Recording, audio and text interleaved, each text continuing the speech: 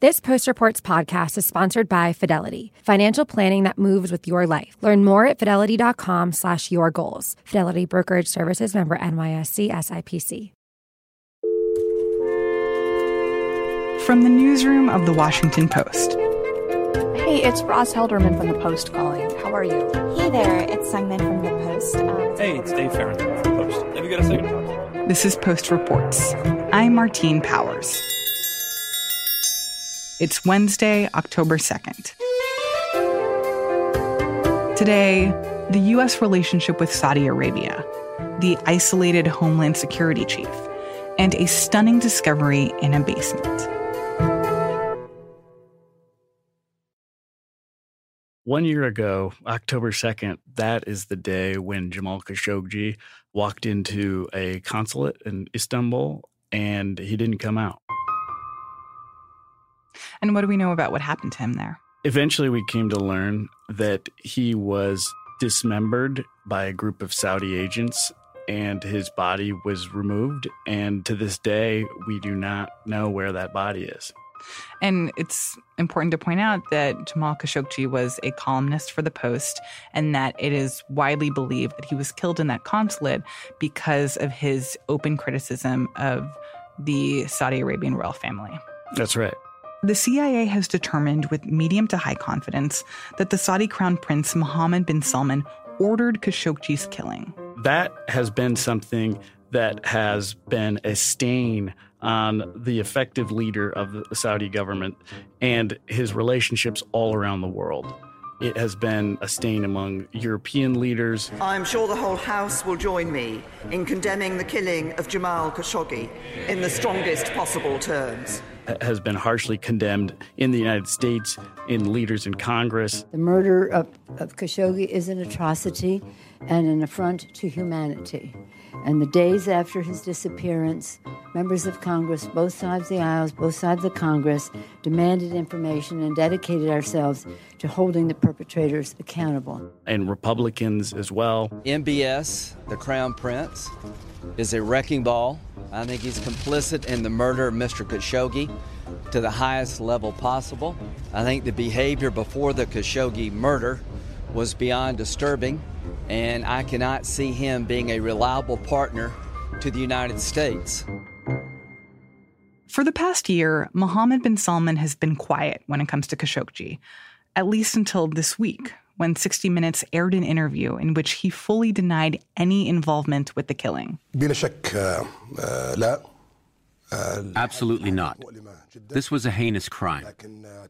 But I take full responsibility as a leader in Saudi Arabia, especially since it was committed by individuals working for the Saudi government.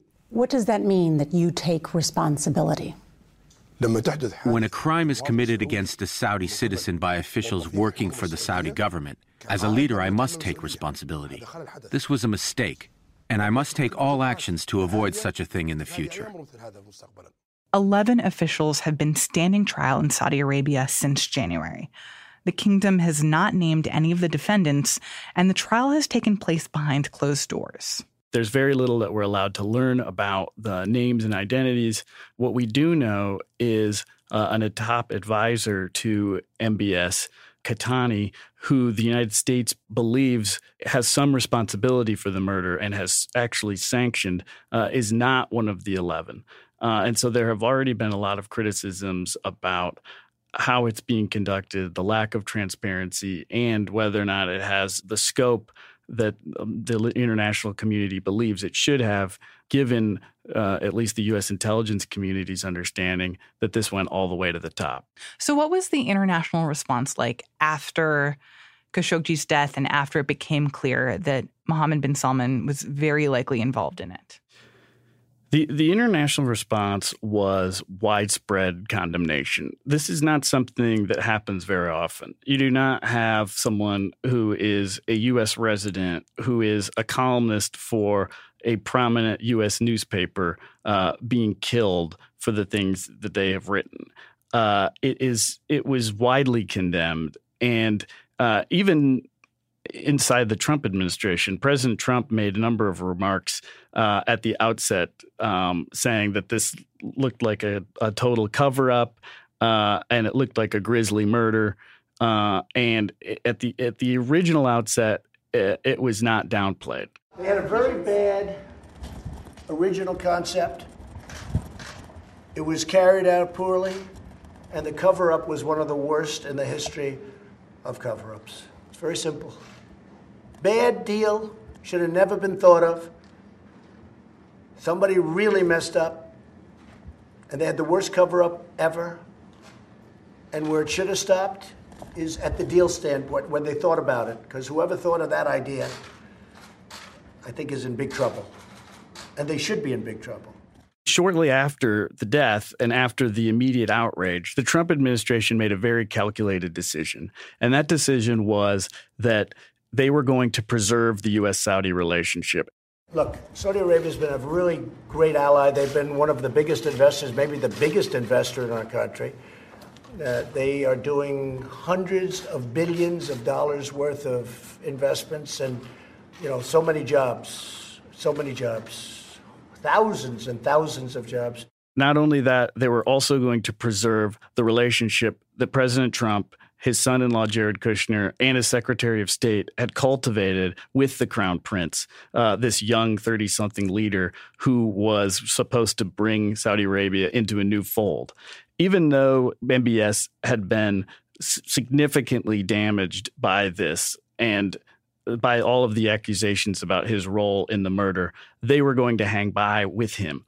And President Trump and Secretary of State Mike Pompeo took two different paths about how to rehabilitate that image. For President Trump, he was probably and maybe the most honest actor in this whole situation. He said from the get-go, the Middle East is a messy place, and Saudi Arabia buys a lot from the United States, and that's something that shouldn't be easily squandered. But you take a look, it's a rough part of the world. It's a nasty place. It's a nasty part of the world. But if what happened, and if the facts check out, it's something that's very bad. At the same time, they have been a very good ally of ours. They've been helping us a lot with respect to Israel. They've been funding a lot of things. And he said, I'm not one of those stupid people who says, I'm going to not do business with Saudi Arabia. And so from that point on, he set the tone, which was the United States is going to continue its relationship with Saudi Arabia. Secretary of State Mike Pompeo took a different route. Pompeo made these soaring promises that the United States was going to get to the bottom of this. It would be held accountable. They're going to figure out what has gone on. And they have already taken significant steps of accountability. He frequently cited visa restrictions on 22 people suspected of involvement in Jamal Khashoggi's murder. And every time he's asked about it, a year out, he says the same thing. We are going to get to the bottom of it. We're not ruling out future steps. But here we are a year out, and no one has been charged with their involvement in the murder. We still do not have Jamal Khashoggi's body. And beyond that, there have not been further punishments other than saying that you can't travel to the United States. And let's be real, anybody who's involved in a high-profile murder of this nature is not going to return to the United States. It's just laughable. And I think the tack that President Trump and Mike Pompeo have taken has kind of given a cue to the rest of the world. Like, you look at the international outcry that happened right after Khashoggi's death and the widespread criticisms of MBS. And then you look at how he was greeted at the G20 this summer, where he was no longer this persona non grata, that he is beginning to be like back in the good graces of world leaders. Absolutely. The G20 summit was a great example of the key Western powers and powerful countries getting close to him, taking photographs with him. In the case of South Korea, signing memorandums of understanding with him worth billions of dollars.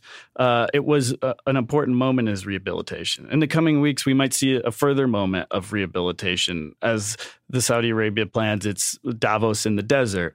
This is like an annual conference, and it brings a bunch of world leaders and business leaders and rich people and influential people. And absolutely, like their annual investment conference. And last year, a lot of companies were spooked. A lot of CEOs pulled out. According to a attendees list reviewed by the Washington Post, a number of blue chip firms are back in. And so we've already seen it. It's not the first time, but the renormalization of MBS is coming. And what do you think is driving this renormalization? Is it that people just ultimately don't think that there are going to be more answers on Khashoggi's death or an ability to pin down MBS more than he's already been pinned down, that people don't really care about that death, that political and business relationships with Saudi Arabia are just so advantageous that they can't be sacrificed? Yeah, I mean, we are talking about Saudi Arabia. We're talking about one of the world's largest producers of oil. It's what drives the global economy. And so to the extent that Saudi Arabia and its leadership is inconvenient, that can become inconvenient for business leaders as well. And so there was an incentive to go business as usual if MBS was not going to be removed. And the U.S. made clear from the beginning that it was not going to make an effort to recommend, pressure, or lobby the Saudi rulers to remove MBS. So with that settled, it was going to return to business as usual. So even though MBS has come out pretty unscathed from this, honestly, a year later, do you think that there are long-term ramifications for him and for Saudi Arabia from the aftermath of Khashoggi's death? Yeah, I mean, a number of analysts are divided on this. I mean, some say MBS has come out unscathed. The Trump administration has successfully rehabilitated him on the international stage. Others say not so fast. They look at the U.S.-Saudi relationship as something that has been tacitly, or at least fully in some cases, endorsed by both parties in the United States. And now the U.S.-Saudi relationship has become a source of partisan tension. There's a lot more questions about the U.S.-Saudi relationship. There's a lot more questions about the billions in dollars of arms sales the United States send over to Saudi Arabia. There's a lot more questions about scrutiny of the U.S. Support for the Saudi coalition in Yemen.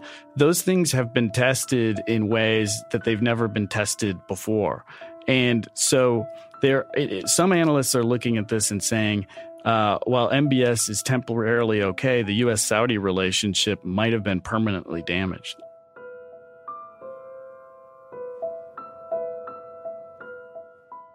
John Hudson covers national security for The Post. A memorial service was held today outside the Saudi consulate in Istanbul, where Khashoggi was last seen.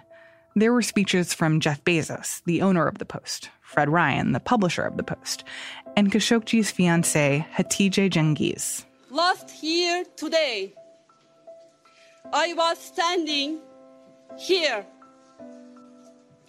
I was a girl in law waiting for my man to come out of the consulate.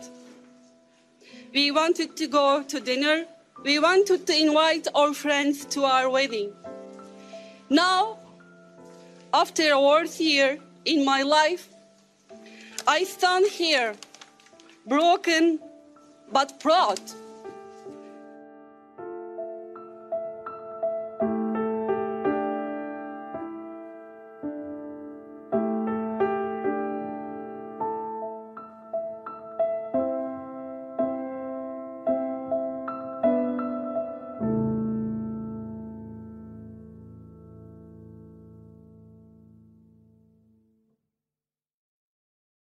Kevin McAleenan is the acting secretary of the Department of Homeland Security, and he was put in place after Trump removed Kirstjen Nielsen from that job back in April.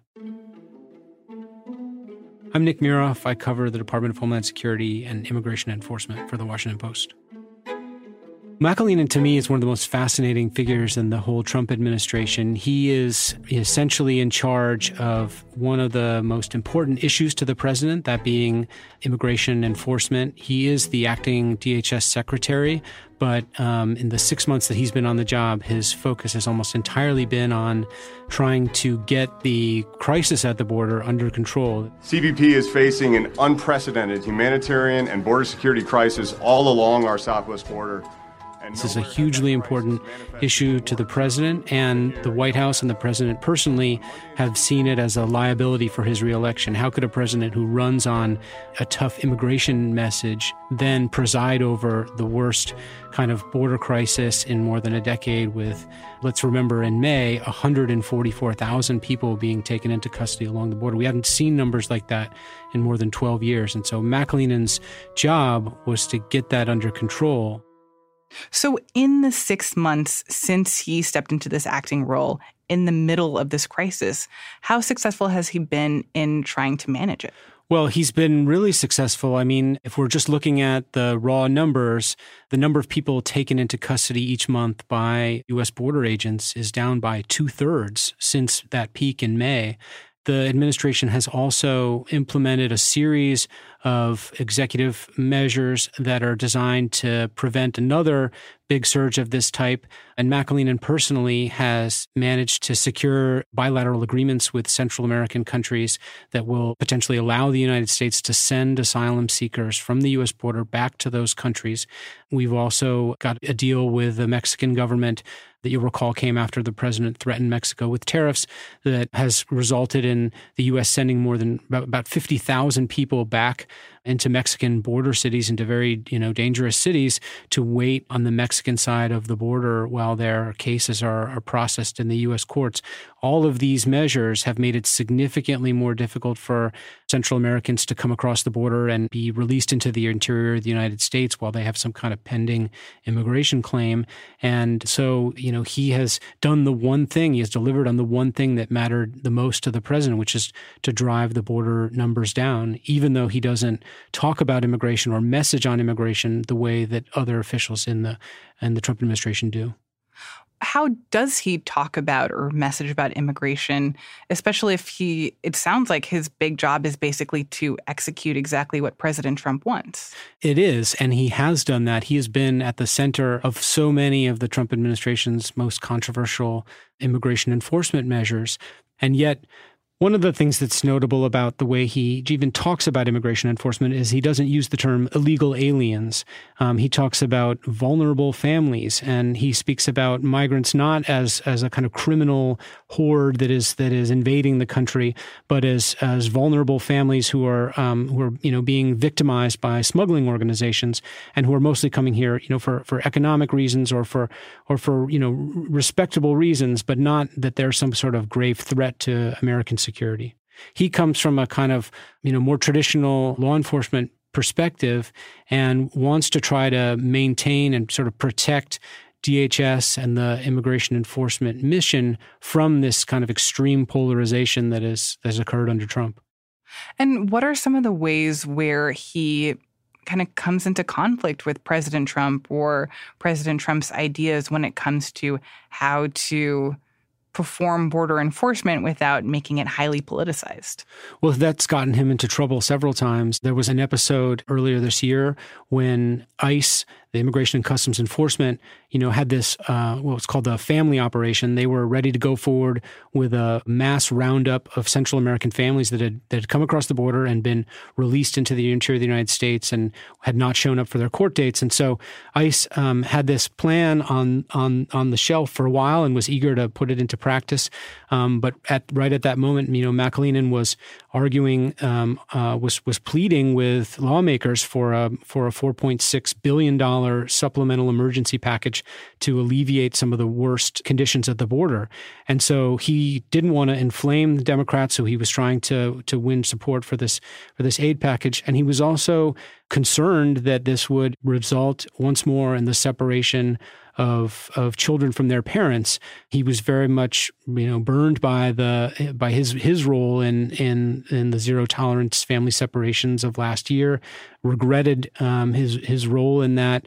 He said that he regrets helping to put child separations in place. That's right. He played this central role in one of the most controversial things that the administration has done, and now recognizes that publicly as a mistake, and has said that he would not do that again. He has told When he took the acting secretary job, he told others that he would resign before he'd have to separate children from their parents again, that it was one of the most damaging episodes, and that it had, in his words, that CBP and DHS had lost the public trust, that had done something that was so beyond the pale that they had really undermined, their support among the American public. So it sounds that in a lot of ways he's trying to tamp down on the harsher impulses sometimes coming from President Trump or from the White House on immigration. He is, and that's what's made him so much of an outsider in this administration. He's done things just in the past few weeks that you wouldn't really expect from other Trump officials, particularly at a time when things are getting even more combative and contentious. He gave a big speech last month that was notably sponsored by the Brookings Institution and by Heritage, that was about the risks of domestic terrorism and white nationalism, really kind of saying some of the most strongest statements that anyone in this administration has come out with about the growing threat of these types of groups, to American national security.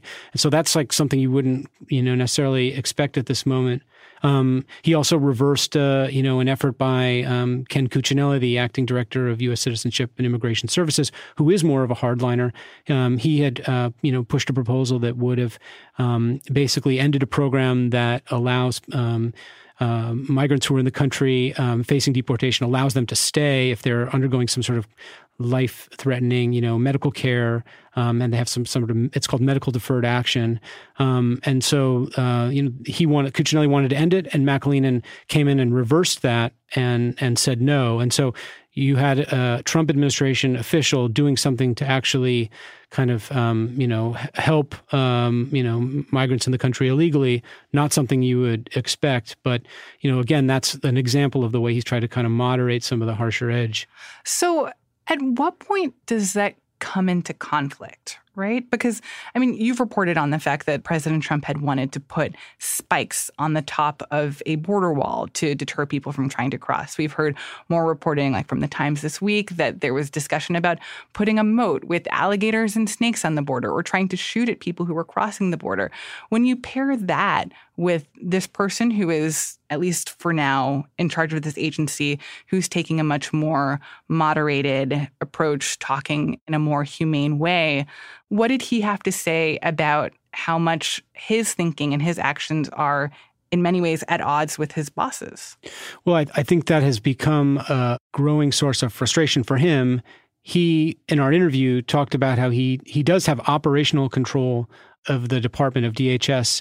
He can coordinate the response at the border, for example, but he feels like he has lost control of the kind of public messaging on immigration enforcement, as other figures like Cuccinelli or the acting commissioner of CBP, Mark Morgan, are out there very much embracing the president's kind of harsher impulses and rhetoric, and certainly appear more like the kinds of officials you would want as surrogates in a campaign mode, versus someone like McAleenan, who actually has, experience, running these agencies and has been running them. And so one of the great ironies of McAleenan's tenure is that he's been very effective at the thing that has mattered most, getting this crisis under control, because he does have the experience, but just tonally and message-wise, he doesn't really fit in this administration, and, has been very conflicted about implementing some of these measures, that are going to be his legacy, in that job. And if he is the acting secretary of DHS, he has not been formally nominated by President Trump. That difference in rhetoric and tone, what does that say about his potential future? I think his potential future looks more and more shaky. He has been in the job, in the acting role, longer than any other acting head of DHS since the creation of the department after September 11th. This is an agency that was formed after the September 11th terrorist attacks. And since then, successive U.S. presidents have placed a big emphasis on having a Senate-confirmed senior figure in that role to sort of reassure the American public that there was somebody at the wheel. Here we have him in this acting capacity for now 6 months with no sign of a nomination, even though he's basically done the job the way that the White House has wanted. And that speaks, I think, a lot about the way that the Trump administration is running the government and leaving so many of these basic functions of government, of administration in this kind of disorganized and ad hoc way. Nick Miroff covers the Department of Homeland Security for The Post.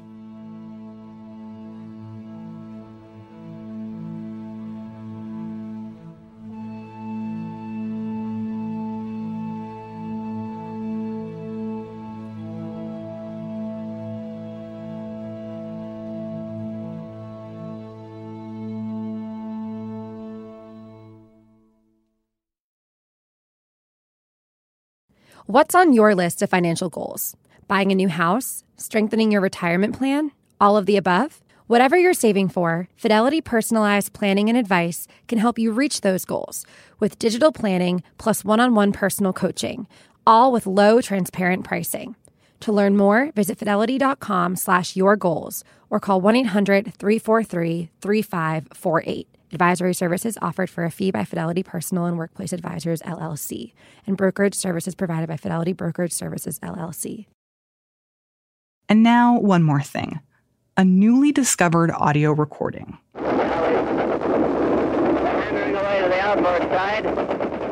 You hear people yelling, and you hear these planes going over, this incredible din of anti-aircraft fire.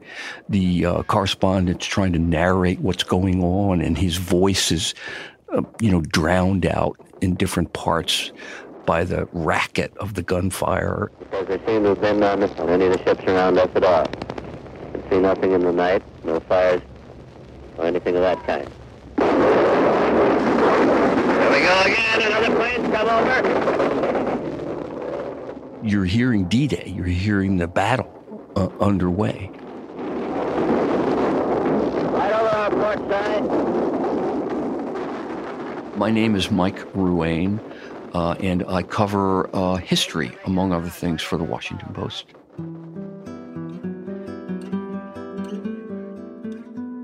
The original audio recording was discovered by a man named Bruce Campbell.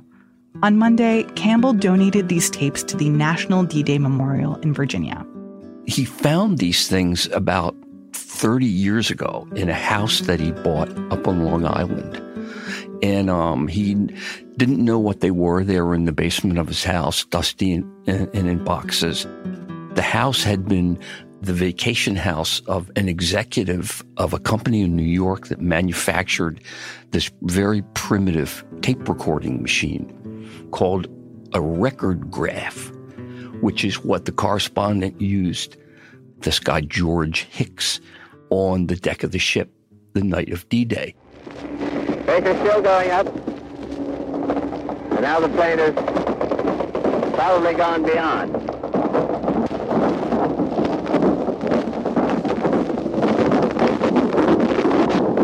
Looks like we're going to have a night tonight. Bruce Campbell, who now lives in Florida, didn't know what to do with this stuff. He didn't know what it was, didn't know what these tapes contained. And over the course of the years, he did a lot of research and found a technician in England who was familiar with this now long obsolete recording machine. Took these tapes over to England, and when they played them, they heard this incredible George Hicks report from the night of D-Day. Something burning is falling down through the sky and circling down. Maybe a hit plane. There's always stuff cropping up on history fronts all over the place. I mean, that's one of the things that I love about my job, because there's so much history stuff that gurgles up all over.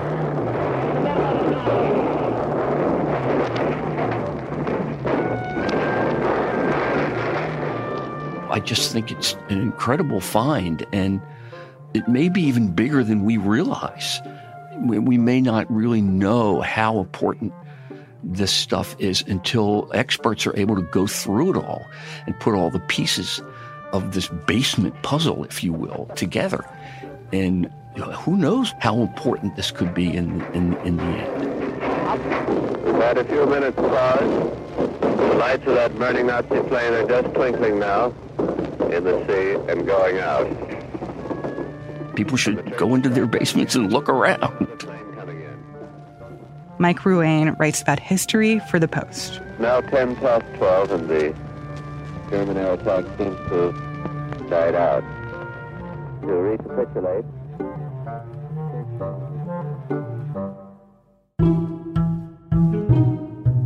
And that's it for today's show. Thanks for listening. And if Post Reports has become a part of your daily routine, consider leaving us a review on Apple Podcasts or whatever app you use. One listener named B. Conan left a review last week. They said, "I'm subscribed to the Post newspaper, which I do enjoy reading, but Post Reports is still the best 28 minutes of my day." Thanks for spending the time with us, B. Conan. I'm Martine Powers. We'll be back tomorrow with more stories from the Washington Post.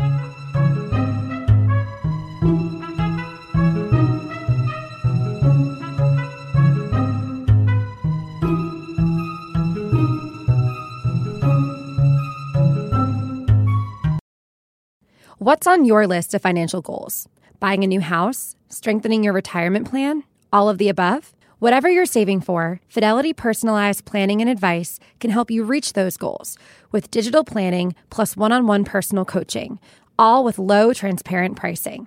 To learn more, visit fidelity.com/yourgoals or call 1-800-343-3548. Advisory services offered for a fee by Fidelity Personal and Workplace Advisors, LLC, and brokerage services provided by Fidelity Brokerage Services, LLC.